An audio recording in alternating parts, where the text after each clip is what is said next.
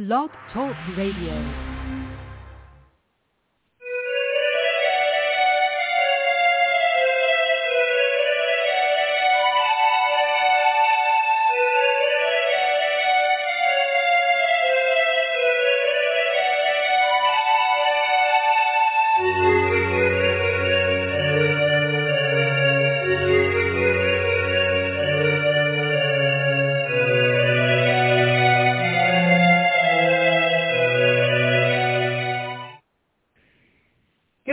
Welcome to Desperate House Witches. I'm your host, RAINA Star. Desperate House Witches is not a GPG or even an R-rated show, so if bad language, bodily functions, dirty talk of any kind might upset you, this may not be the show for you. Desperate House Witches is brought to you by the one, the only, the incredibly wicked one herself, the amazing Dorothy Morrison. Check out www.wickedwitchstudios, that's studios with an S, .com. And get ready, because next month, May, is Dorothy's birth month, so it will be here, the merry, merry month of Morrison.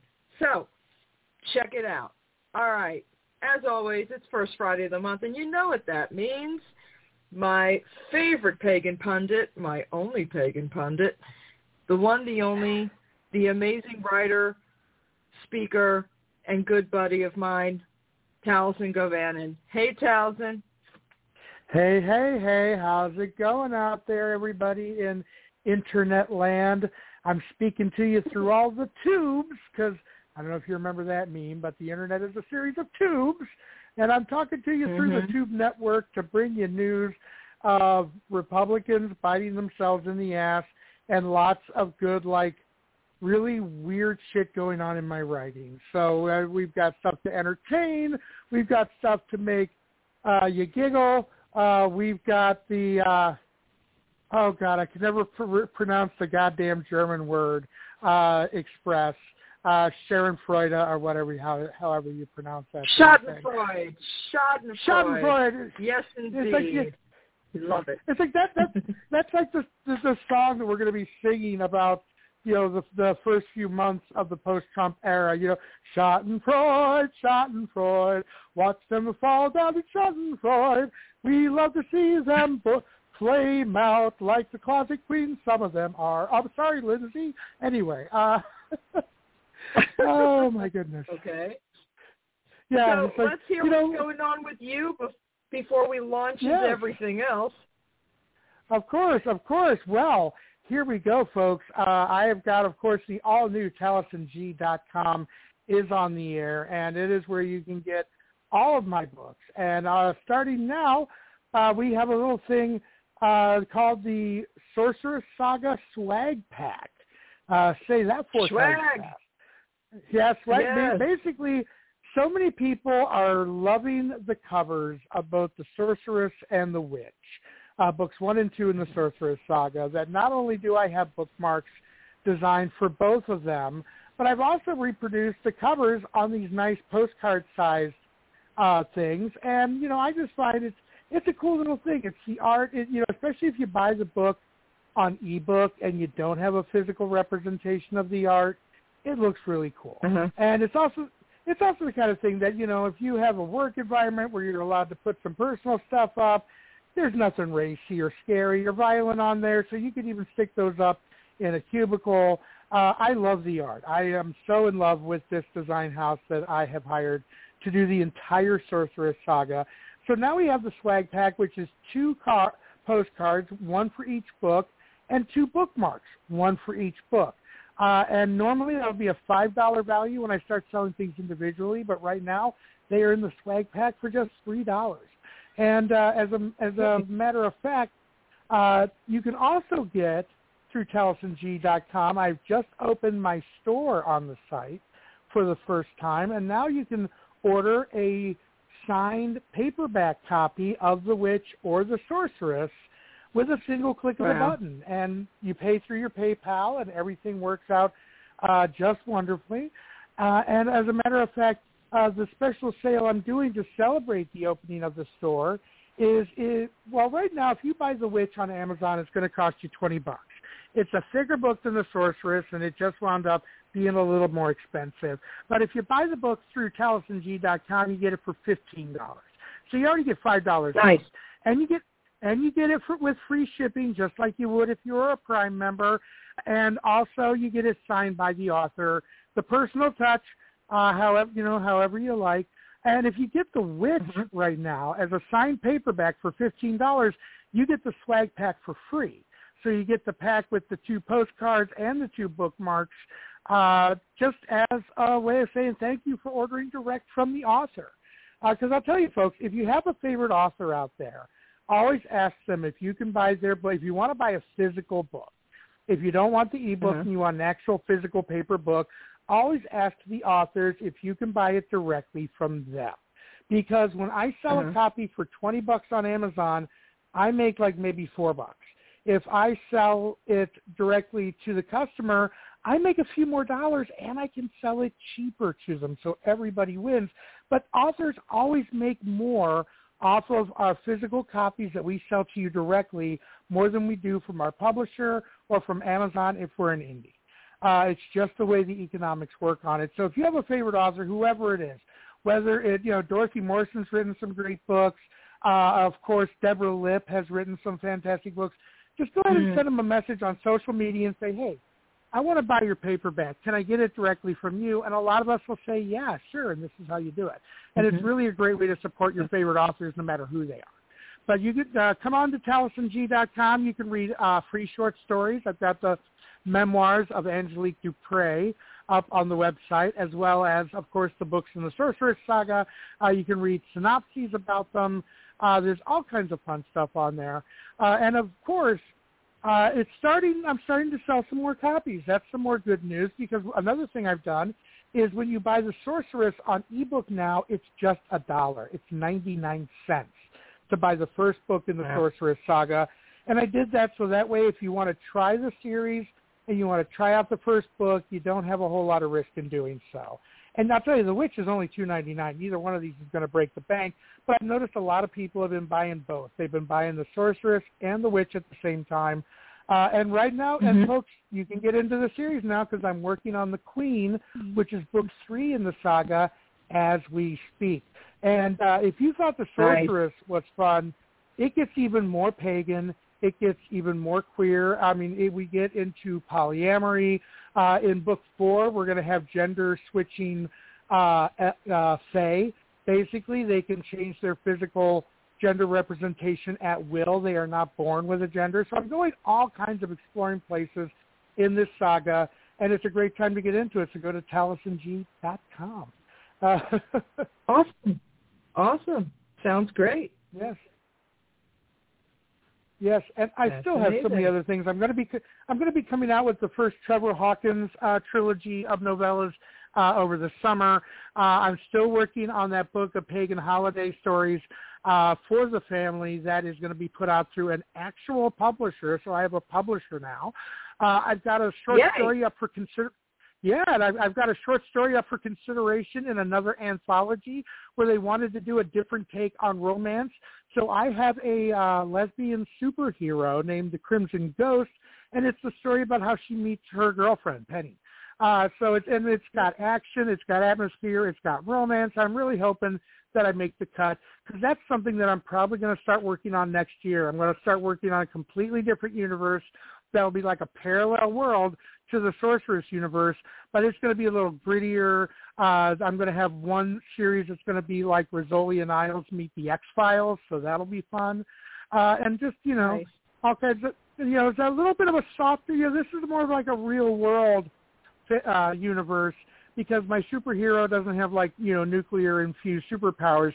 She's just highly trained. She's like Black Widow or the Green Arrow or something like that. So there's so much stuff going on. And we're getting ready to sell my mom's house. We're going to get ready to buy a new place. We're going to be moving. Oh, yes, 2021 is off to a very busy start. But you know what? After 2020, I'll fucking take it. Yeah. So no doubt. Now we can move on. No doubt. Now we can move on to the entertainment portion of our evening. Just do me a favor, because I've been talking to some folks, and there have been some folks who are still a little bit reluctant about the vaccination. please give the encouragement. I'm asking all guests to do this. Please tell me of your experiences, what kind you got, your feelings about it, and all that. I got the Pfizer vaccine. I've gotten one dose so far. I'm going to get my second Fauci-ouchie tomorrow at 2 p.m. And I'll tell you, the first time I got it, I got a sore arm for like 2 or 3 days.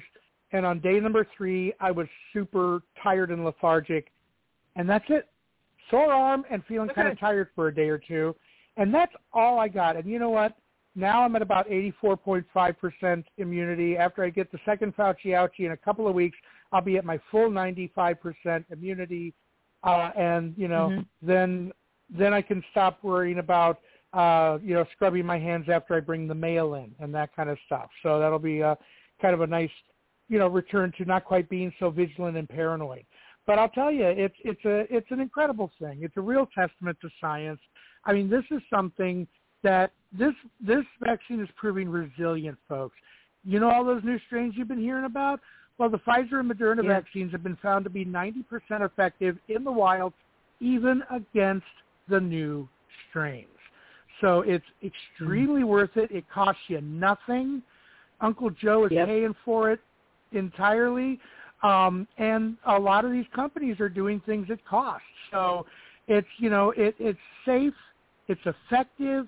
As a matter of fact, a thing just came out this week that shows the Pfizer vaccine is 100% effective for those 12 to 15 years old, and that's important. I've got a 15-year-old daughter. I'm hoping soon we'll be able to get her Fauci-ouchies, and then we can relax. My mom, thankfully, has been more than a couple weeks since her second shot, so you know she's across the finish line there, which is nice because when you're 80, this kind of thing is not something you want to play around with. But I'll tell you, I've known people who've had harsher reactions to a tetanus shot, as far as arm pain goes.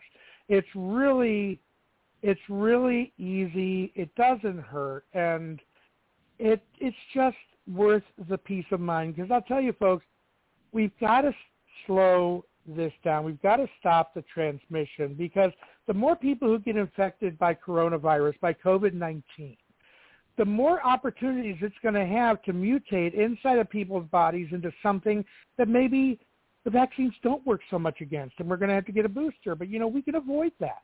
We can avoid that eventuality if people just get the goddamn shot. And it's not, it doesn't have any fucking microchips. Let me tell you, anybody listening to this, none of you are important enough to microchip. And besides, if they want to trace where you're going, 9 times out of 10, you guys are probably commenting on the Facebook post from your phone. And there's your GPS chip right there. They're not going to waste an extra one putting one in a vaccine for you. And all the bullshit that the anti-vaxxers spread around is not going to make you infertile. There are no nanobots in it. I was kind of hoping that I would get a free 5G upgrade on my phone through my shot without having to buy a new phone, but God damn it, it just didn't work. So just, you know, get the fucking shot, people. Don't be an idiot. Don't be an asshole. Because I'll tell you, you can look on the map, okay? You take a look at the Great Lakes, and you take a look at the coronavirus infection rates, and in Michigan, they are bright red. They're having a horrible time because their Republican legislature overrode the governor's veto and passed a bill to undo all of their guidelines for all of their businesses. Just everybody go out and pretend nothing happened, and they've got the worst infection rate in the Great Lakes region. It's still with us, and even though the rates are going down, even though you're not hearing about the high daily death tolls and that kind of stuff, people are still getting sick. People are still dying. The only way we're ever going to get out of this is for everybody to get the goddamn vaccine. And don't tell me anything about like, oh, well, I'm diabetic, I can't get it. There's a list of it's a short list of maybe a dozen things that people might have that tell them that they cannot, their bodies won't tolerate that vaccine. They're the ones who are allowed to skip it because we kind of don't want them to die, and their underlying health problems could hurt them. But it's a very small, you're talking very small part of the population, folks. We're talking about the kind of thing, you're talking about the kind of thing that's almost infinitesimal. You probably don't know anybody with one of these maladies, nothing genuine. Okay, talk to your doctors. They're going to tell you, get the goddamn shot. Just get the goddamn shot because, God damn it, I want to have full Starwood again sometime. And they're looking at a hybrid event this year as possible. They've been talking about it on their Facebook page, but I still want a full goddamn Starwood. And if I'm going to get that in 2022, we're going to do it only if we lick this thing now, and we can't fuck around. So get the goddamn shot fuckers. I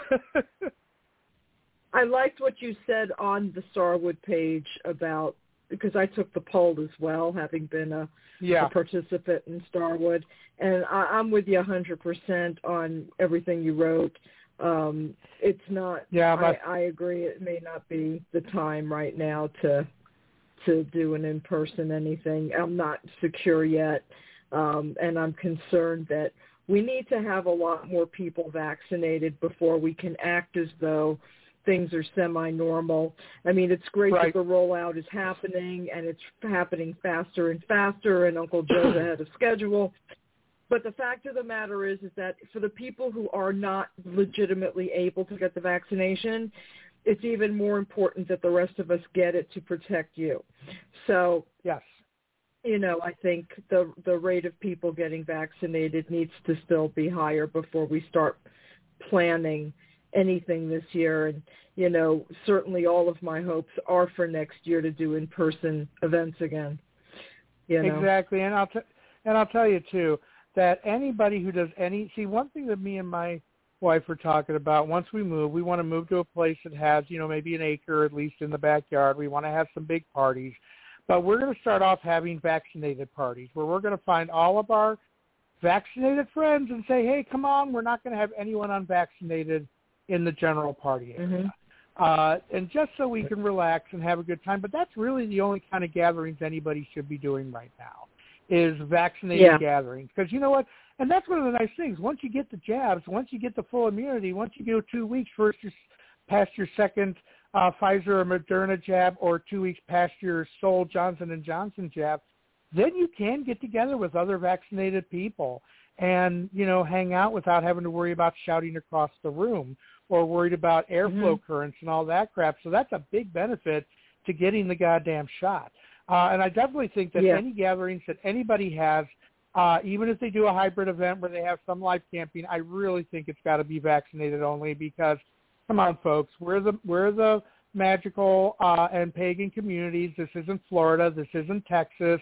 We really, our ethics towards life do not really allow us to play fast and loose with other people's lives just because we're fucking bored. So I think that, keep avoiding your gatherings until you're fully vaccinated, and then make sure you only go to gatherings where there are vaccinated people there. Just because that's the only way that we're going to get out of this is if we keep being smart and doing things smart. Agreed. I'm encouraged that a lot of people are really happy about getting it, and I just want to see that continue.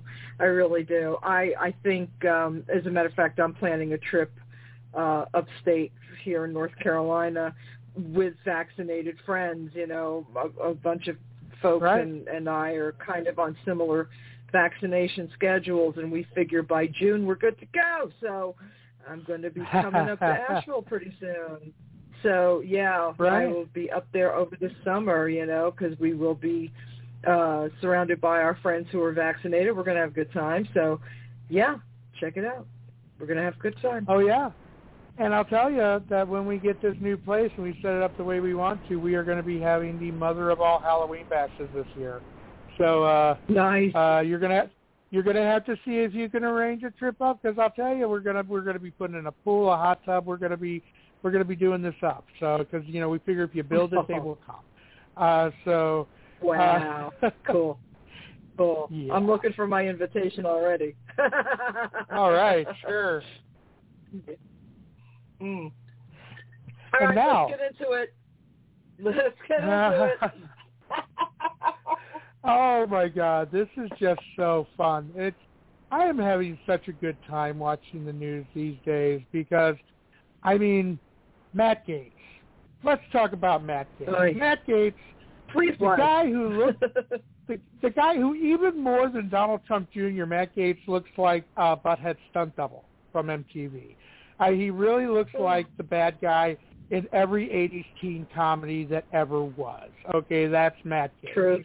And Matt Gaetz is proven to be in a little bit of hot water, and he's in hot water that his Republican friends don't really feel like getting him out of. That's an important thing that we learned today. Because basically, there's this guy, okay, I can't remember the guy's name, but it's okay because he's pretty insignificant, except that he was one of those Republican candidates who got into the job and decided that they were going to turn it into, I don't fucking know, House of Cards, the home game, I don't know. But this guy becomes the tax collector in a Florida county and immediately starts doing things like encouraging his employees to wear guns to work in case angry taxpayers attack them. Now, mind you, this isn't where they go after people who owe back taxes. This is like the office where you pay your fee to get your hunting license or to get your fishing license. It's that kind of collector type of situation. And this guy wound up having to resign because he was indicted on federal corruption charges. He, embezzled money. He bought all kinds of crap. And then it turns out, as they're poking into all this guy's illegal shit, it turns out that he was running a little bit of a sex trafficking business, locating women online who are willing to trade sex for goods and or cash through sites like sugardaddy.com and that kind of stuff. And he would arrange for them to fly across state lines to meet up with party bigwigs who wanted to get laid. And Matt Gaetz was one of his customers. Now, there's a certain problem. Being an interstate pimp is actually against federal law, and I don't care what you think about prostitution laws. I'm kind of the opinion that, the only people who benefit from prostitution being illegal are Johns and pimps, and that's it.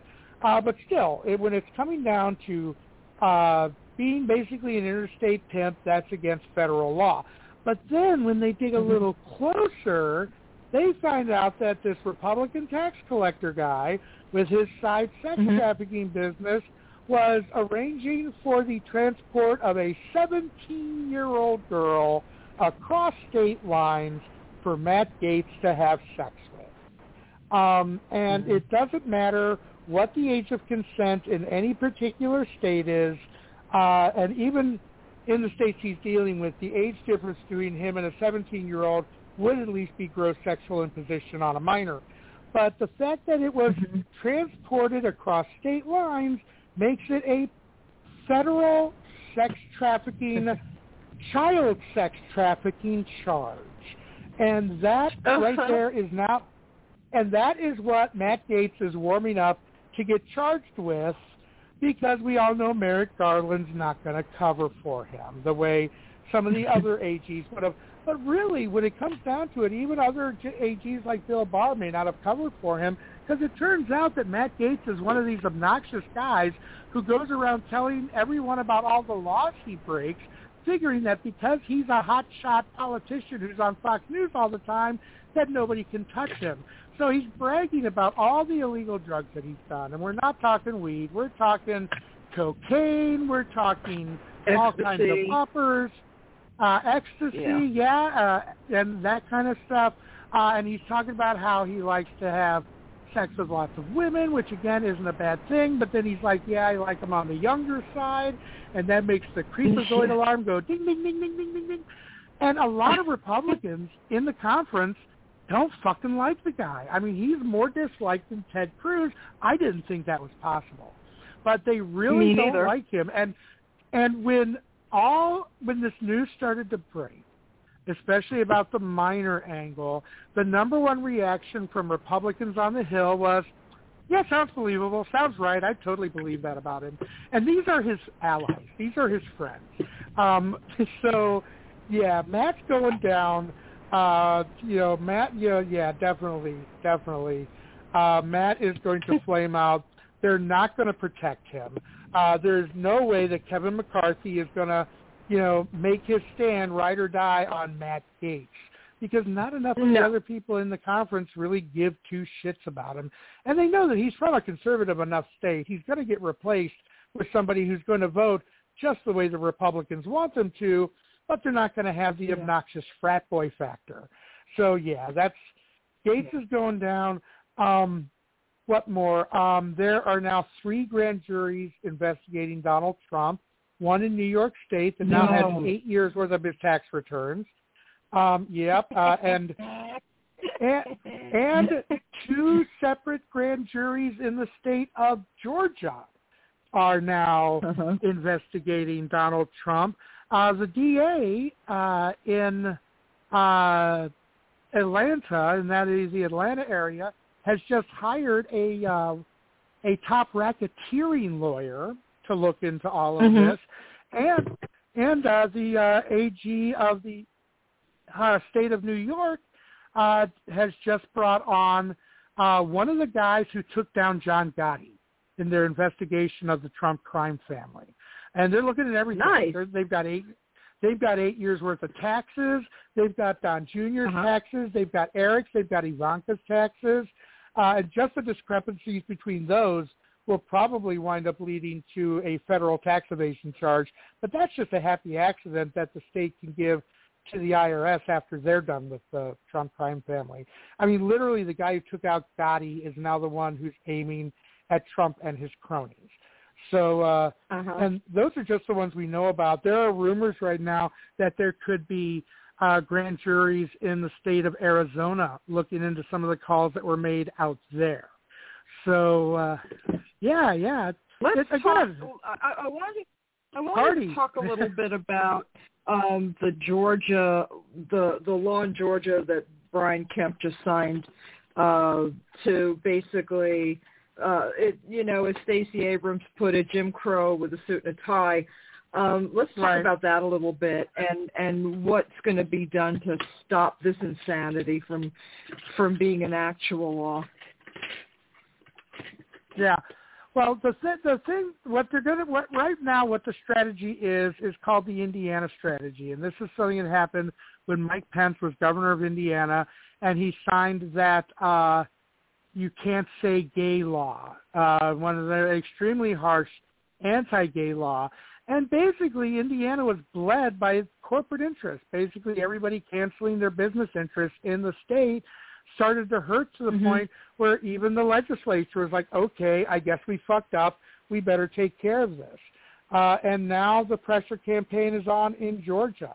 The pressure campaign is on against the masters, against literally everybody is saying, yes, everybody divest from Georgia.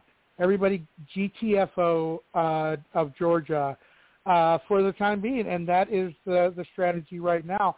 And it's going to be effective because the one thing that people forget is that, the white nationalists and the hardcore homophobes have the calm in the Republican Party right now, to use an old Star Trek phrase. But a lot of that party was built on moneyed interests, on corporate moneyed interests. I mean, don't fool yourselves, folks. When people say, well, corporations give to both parties, yeah, they do. They'll give a token $10,000 to the Democratic National Committee, and then they'll give $100 million to the Republicans. It's pretty easy to see where their main investment has been in. And when it's stuff like this, when it's stuff that Alabama, sorry, I didn't mean to say Alabama. I meant Atlanta is such a growing business. It is really one of the few economic bright spots in the entire South because let's face it, if the South wasn't a part of the United States, it would be a third world nation. They are really that poor because they basically untaxed themselves to the point where they have to survive on handouts from the federal government, which means that people who live in blue states like New York and California, you're picking up the tab. So they're already infamously debtor states. But the thing is that there are a few areas of economic growth, bright spots, that the corporate interests are really wanting to nurture and really wanting to make grow. And even though they would prefer politics to be a certain way, the most important thing to these corporations are their bottom line. And when the actions of the Georgia legislature starts causing the moneyed interests in the state to start losing money and start losing money noticeably, then they're going to be making phone calls. And even if the legislature doesn't want to do anything about it, trust me, corporate interests will be able to fund AstroTurf campaigns, to hold recall elections if they need to. They could really make life miserable for the Republicans in the state government. And also people are finding loopholes, like the way that they wrote the law, where they make it illegal to hand water out to people who are standing in line. A couple of lawyers have said, the way it's written, you could give away Gatorade because it's not water. You could give away, Diet Coke. You could give away LaCroix because it's carbonated. It's a carbonated beverage. It's not just considered water. Seriously. Okay, remember, folks, when you're dealing with white nationalists, you're not dealing with the sharpest crayons in the pack. They're the people who say, we got to stop them from giving water to all these people going out to vote. And it's like, okay, water. And it's like the state already defines what beverages can be sold as water and what can't. Every state has these definitions so that you can't just, load something filled with sugar and carbonation and call it health water. So literally, when you write something like water in the law and you don't define it, then you have to look at other parts of the state code to see what's defined as water. And Gatorade is not. So it's just, and the fact, and so there's a multi-prong approach going on against this, but we've got to keep it up. We can't relax. We've got to keep it going. We've got to keep the pressure campaign going. Anybody out there, if you are a fan of golf at all, make sure that the people who run the Masters know exactly how you feel. No culture, basically, for Georgia until they get the fuck out of the 1950s politically, and that's all there is to it. And like I said, I'm confident that we'll be able to Indiana this because, again, it's funny because the right wing tries to do boycotts, but the thing is, they're usually boycotting shit that they never used in the first place. Like when you've got David Duke saying we're boycotting BET Network, it's like, well, you know what? You crackers never fucking watched BET, so guess what? Their bottom line changes nothing. So they always pick these weird targets. But when we on the left, when we're like, you know what? We buy a lot of motherfucking Coke and Pepsi, so Coke and Pepsi better not be sponsoring any events down in Georgia. That notices because we do consume this stuff, and so it's really effective. So, again, tell businesses, do not do business in Georgia. And if you do, we're going to punish you by not buying your shit. And let me tell you, the economy is still super shaky right now for some of these companies. They're trying to crawl out of the 2020 hole. We can make it effective. We can make it hurt, and we have to, because the faster we can do it, the more comprehensive the repeal can be. Wow. So what do you think is going to happen in the midterms? Are we going to lose seats or gain seats? House, Senate, what's happening there? Well, I'll tell you. I can tell you my basic armchair political scientist take on things, and then I'll tell you what I think is really going to happen. Okay? Because there's a certain factor going on here that a lot of people have got to keep in mind. But the standard conventional wisdom take would be, well, it's traditional for the president's party to not. Sorry, that sounded too much like Mitch McConnell. I got to change that. Hold on. I only want to use my Mitch McConnell voice where I'm saying things like, "Oh, look at the burning orphanage, yay!" But anyway, it's like, the basic pundit line would be the president's party usually loses seats in the midterms.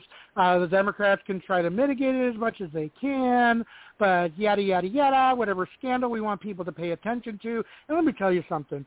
Joe's press conference really has made anybody who's not MSNBC just look like a complete fucking idiot. Joe was on point. He was smart. He was sharp. He was well briefed. And they kept wanting to ask him about the 2024 election. He's wanting to talk about coronavirus and rescuing the economy, and they're saying, but who do you think will run against you? It's like, Jesus fucking Christ, people. But anyway, but I'll tell you, that's the conventional wisdom, but there are ways to buck the conventional wisdom. George W. Bush actually showed a way to buck the conventional wisdom in a very evil way during the 2004 presidential election, because all the terms said that, Well, basically, he bucked the conventional wisdom by gaining seats in the midterms in 2002 by playing up fears of terrorism. And he was able to buck a trend there. Bill Clinton bucked the trend in 1998 because his party actually gained seats in the midterms in 98 because people were pissed off over the Republican show trial impeachment of Bill Clinton. So it's not a written in stone thing that the president's party always loses seats in midterm elections. Yeah, it's usually a safe bet to expect it in normal political times. But, folks, what we used to think of as normal political times, fuck it, forget it. It's not coming back. We have one party entirely in the white supremacist, anti-democracy, seize power any way possible camp, and we've got the other party, the one currently holding the White House, who actually wants to fucking govern and help people's lives. So it's through the looking glass. We are in uncharted territory, and there are two big reasons why I think that we could do quite well in the midterms. I think we could actually pick up a couple, not a lot, but if we pick up one Senate seat, that gives us a lot more breathing room. If we pick up a handful, like 5 House seats, and, you know, in the end, when everything is subtracted and all that, that again gives you more breathing room to get this legislation that we need to get through. Now, the two things that I think that are going to really help us buck the conventional wisdom are one, Joe Biden's policies are extremely popular. They are more popular than any of Donald Trump's policies, and they're more popular than a lot of Barack Obama's policies because even though they're very similar, these are being presented by a white guy. And so in this country, that does play a role, even in the Democratic Party, folks. I don't want to get into a big digression now, but one of these days we're going to have a talk about the remaining racism and the rampant misogyny that's still in the Democratic Party. But I digress. The thing is that Joe's policies are extremely popular, and Republicans are coming out on record as opposing every single one of them, even when the Democrats included something like the $3,000 additional child tax credit. That's something that Mitt Romney championed. He still voted against it because you cannot have anything that Joe Biden says is good go through.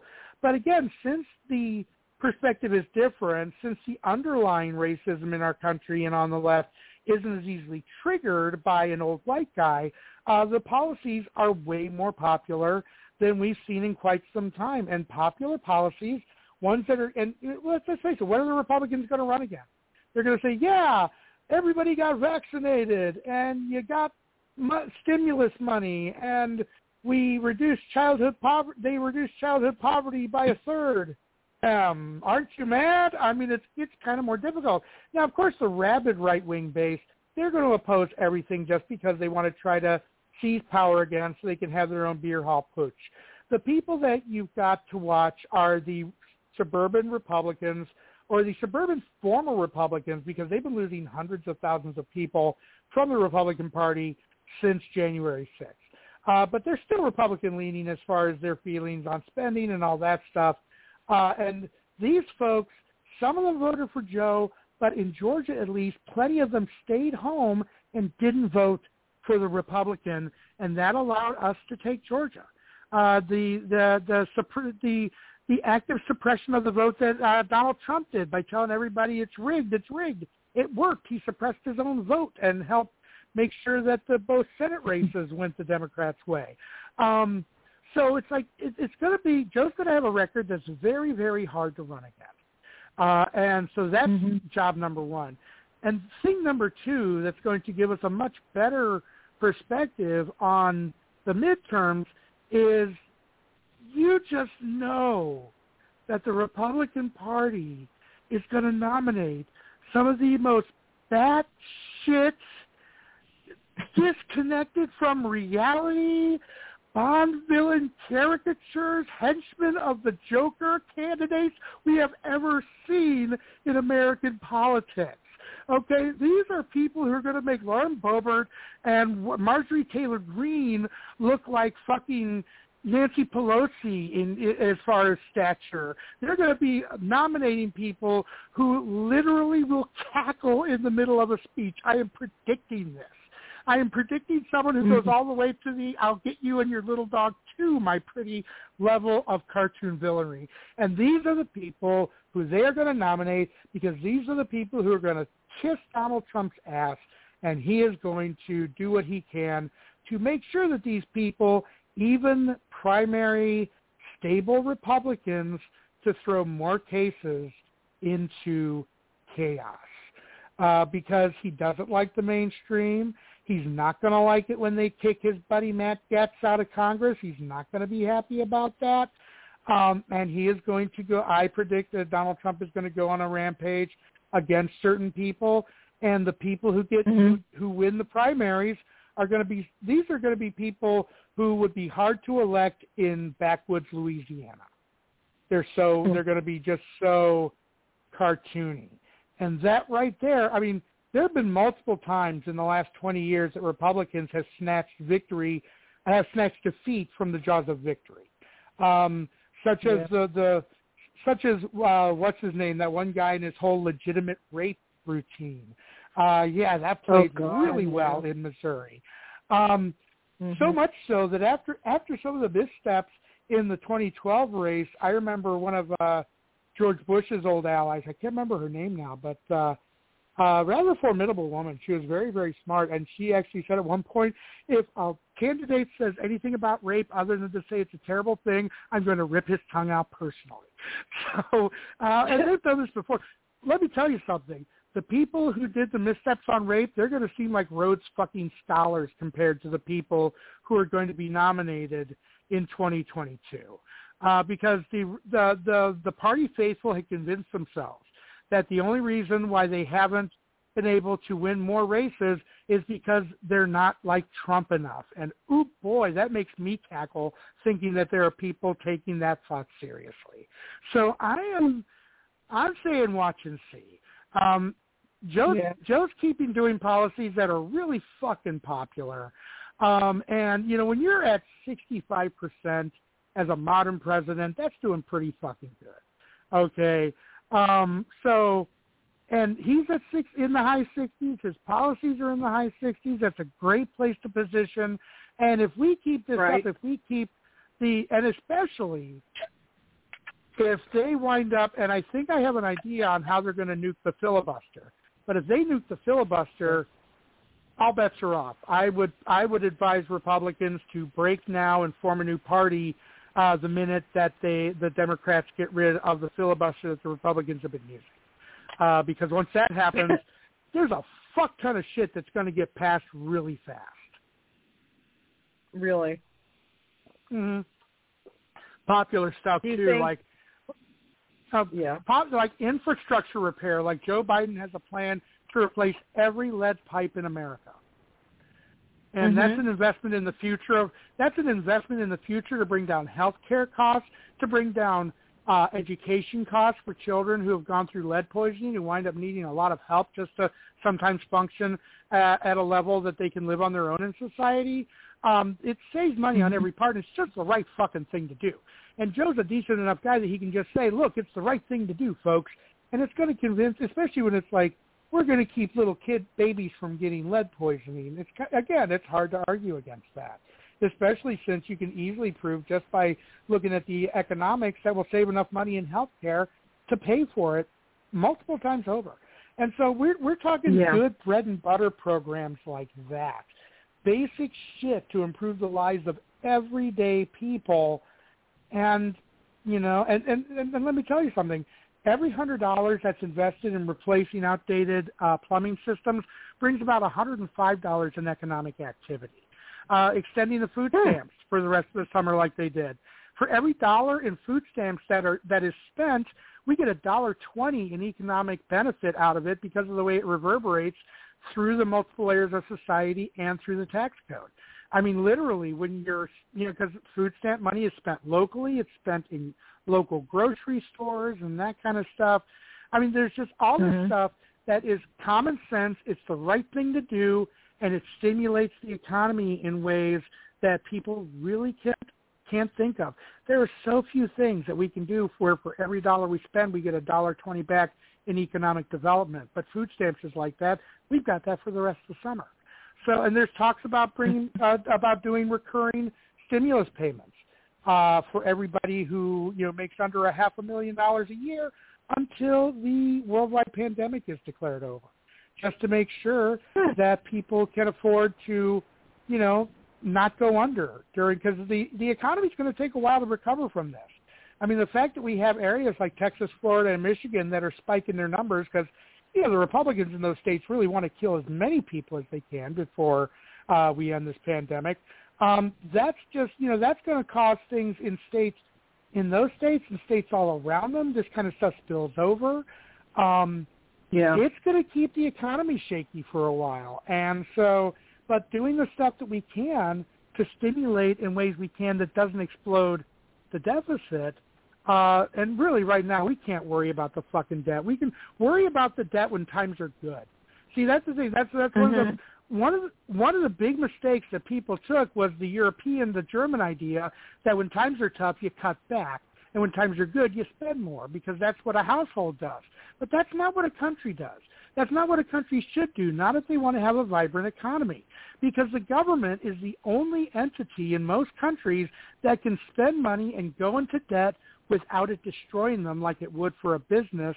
So what basic Keynesian economics tells you is that when times are tough, the government can spend more to support the economy. And then when the economy rebounds and starts making more money again, that's when you can cut back on programs and spending because you're probably going to have the kind of uprising in the public sector to make up for the decrease in spending. You'll have the bubble in the private sector to make up for the decrease in spending in the public sector and by the government. And it's very, very basic. And countries that do that really don't have a problem getting through times like this. And that is the kind of ethos that Joe Biden's economic team has brought to the government, to the executive branch. Help people out when they need help. When they're doing better and they don't need the help, then we don't need to give them the money. Although, let me tell you this. If we wind up having 9 to 12 months of regular stimulus payments for everybody, that, for a lot of people, that is disposable income that they've never had in their lives. I mean, think about this. $2,000 a month, that's $24,000 a year. I know lots of people who've never made $24,000 a year. And so for people like that, having that on top of anything they can make, that's more spendable income than they may have had in their entire life. And that pumps the economy up to ridiculous events. I am predicting right now, if we can get 9 months of recurring stimulus payments, I don't think they're going to stop it. I think the economy is going to be revving at such a high rate from all this disposable income people have that the corporate interests are going to go to their government lackeys and say, don't you dare take that money away from these people. They're giving it all to me. They're making me richer. So, that's kind of more the European, that's a more European attitude towards, taxation and all that. But it really, I predict that if we were to have a regular thing where we had a universal basic income, even for a temporary time, I just think that it would make the economy just, recover in ways and really expand in ways that we could never imagine. Do you think there's any stomach to do that, though? I think there is because right now a lot of people are like, yeah, $1,400, $2,000, yeah, I'll take it. I need it. I have, stuff from last year. I may have spent time out of work last year. I have debt I need to pay down. A lot of people are really popular. And also, there was a poll done recently on various issues. And one of the ones that was polled was universal basic income. And when talking about a basic form of universal basic income, basically to get people just above the poverty line, 89% of Democrats liked it. 74% of Republicans thought it was a good idea, which is kind of surprising. But the things of that universal basic income, the way that one of the reasons why certain people who voted Republican like it is, one, everybody gets the same amount of money. It doesn't matter, if you make $100 a year or $100,000 a year, you still get the same $2,000 like stimulus does.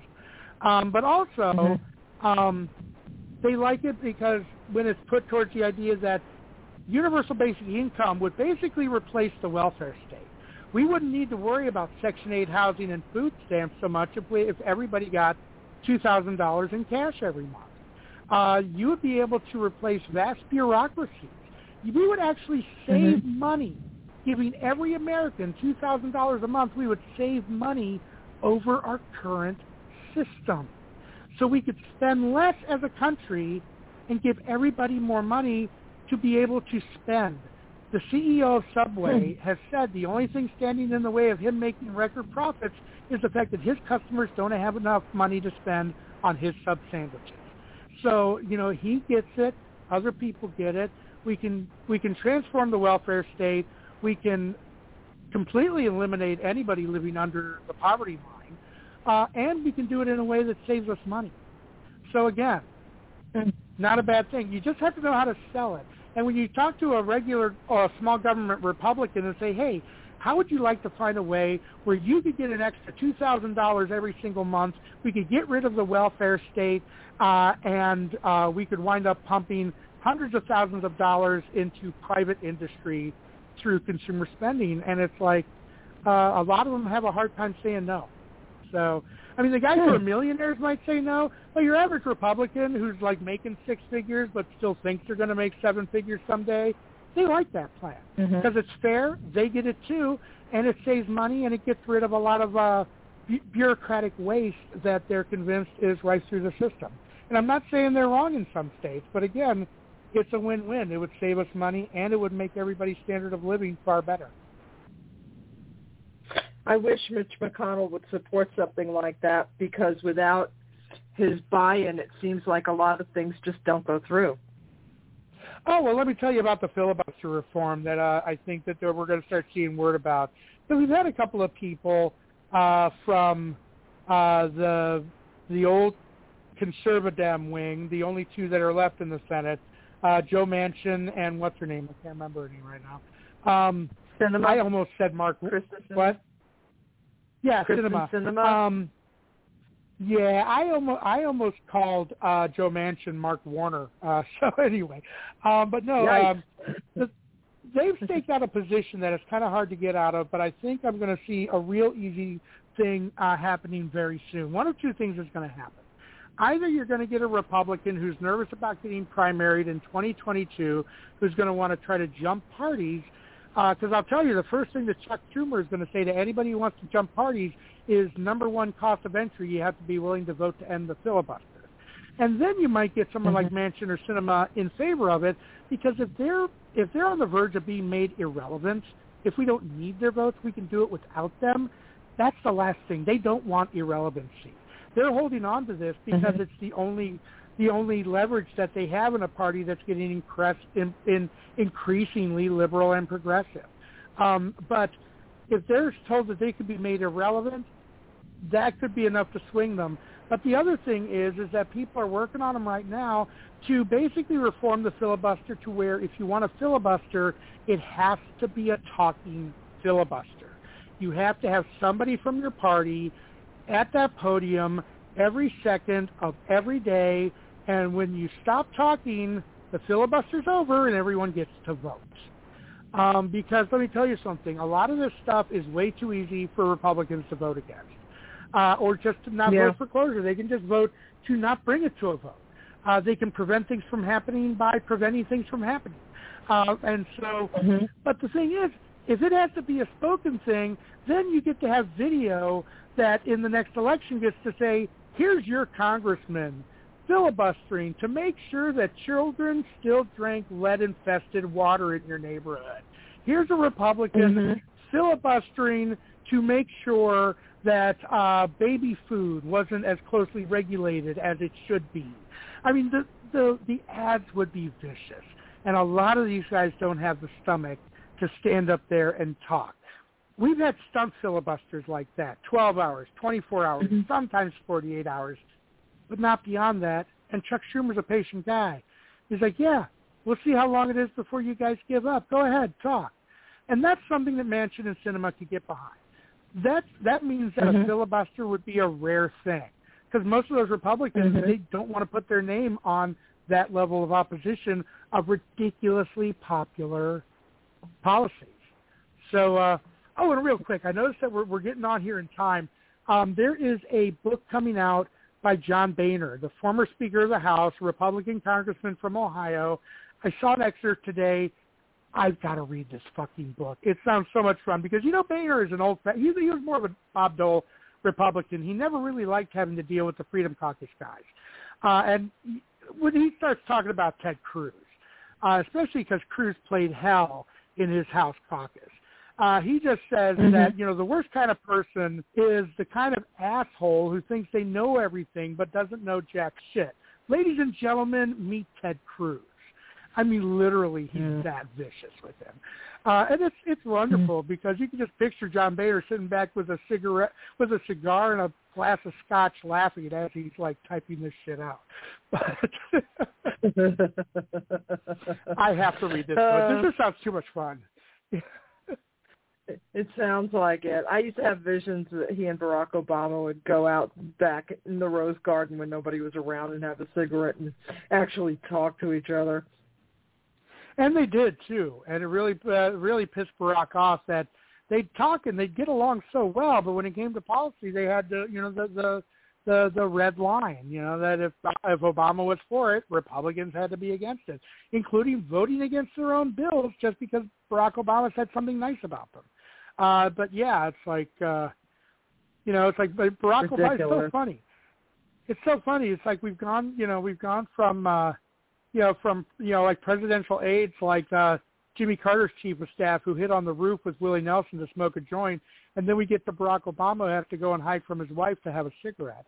Because that was the deal. That was the deal he made with Michelle. If I run for president, I quit smoking.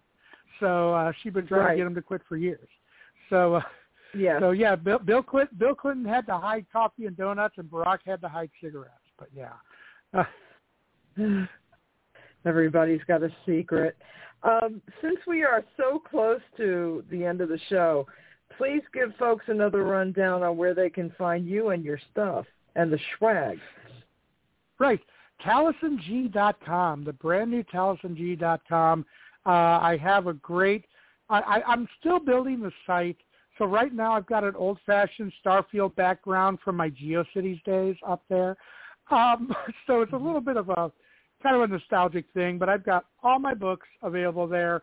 Dark of Moon, actually, I'm going to have to find a new place to print that because they're not doing, Amazon isn't doing print-on-demand DVDs anymore. They're only going to do streaming video. Oh. So to do DVDs for Dark of Moon, I'm going to have to find a new manufacturer, but I will let everyone know when I have that. But right now, go to TALIESING.com. You can find links to buy the ebook for both The Sorceress and The Witch, books 1 and 2 of the Sorceress Saga.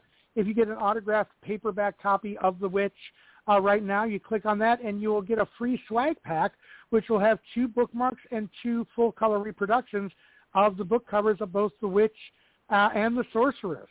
And these bookmarks are really cool. And also, anybody out there who is listening in Radioland who is a store owner, specifically a pagan store owner, go ahead and contact me because there's a way that you can get copies of these very pagan books that have real Wiccan and Druid rituals in them with a lot of fantasy and vampires and naked fae, but I digress. You can get these books in there, and you can get a way where you can get some free bookmarks or postcard reproductions of the book covers to either give away to your customers when they buy a book, or if you want to sell them they cost $1 on the website.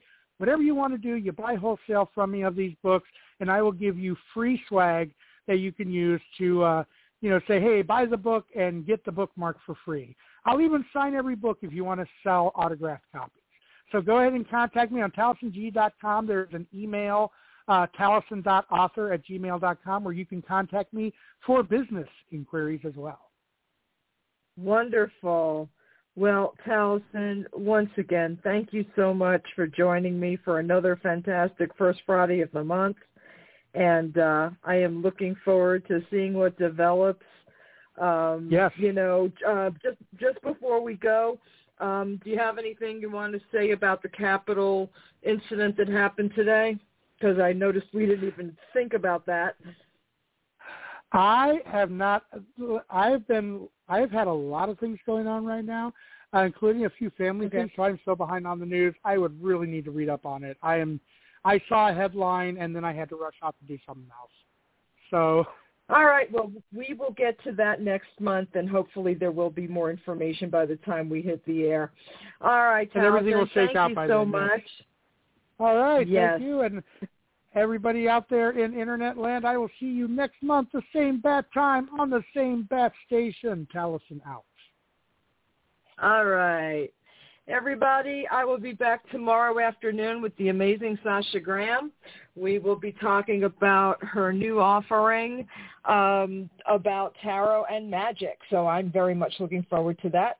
See you at 1 o'clock tomorrow. Have a great night.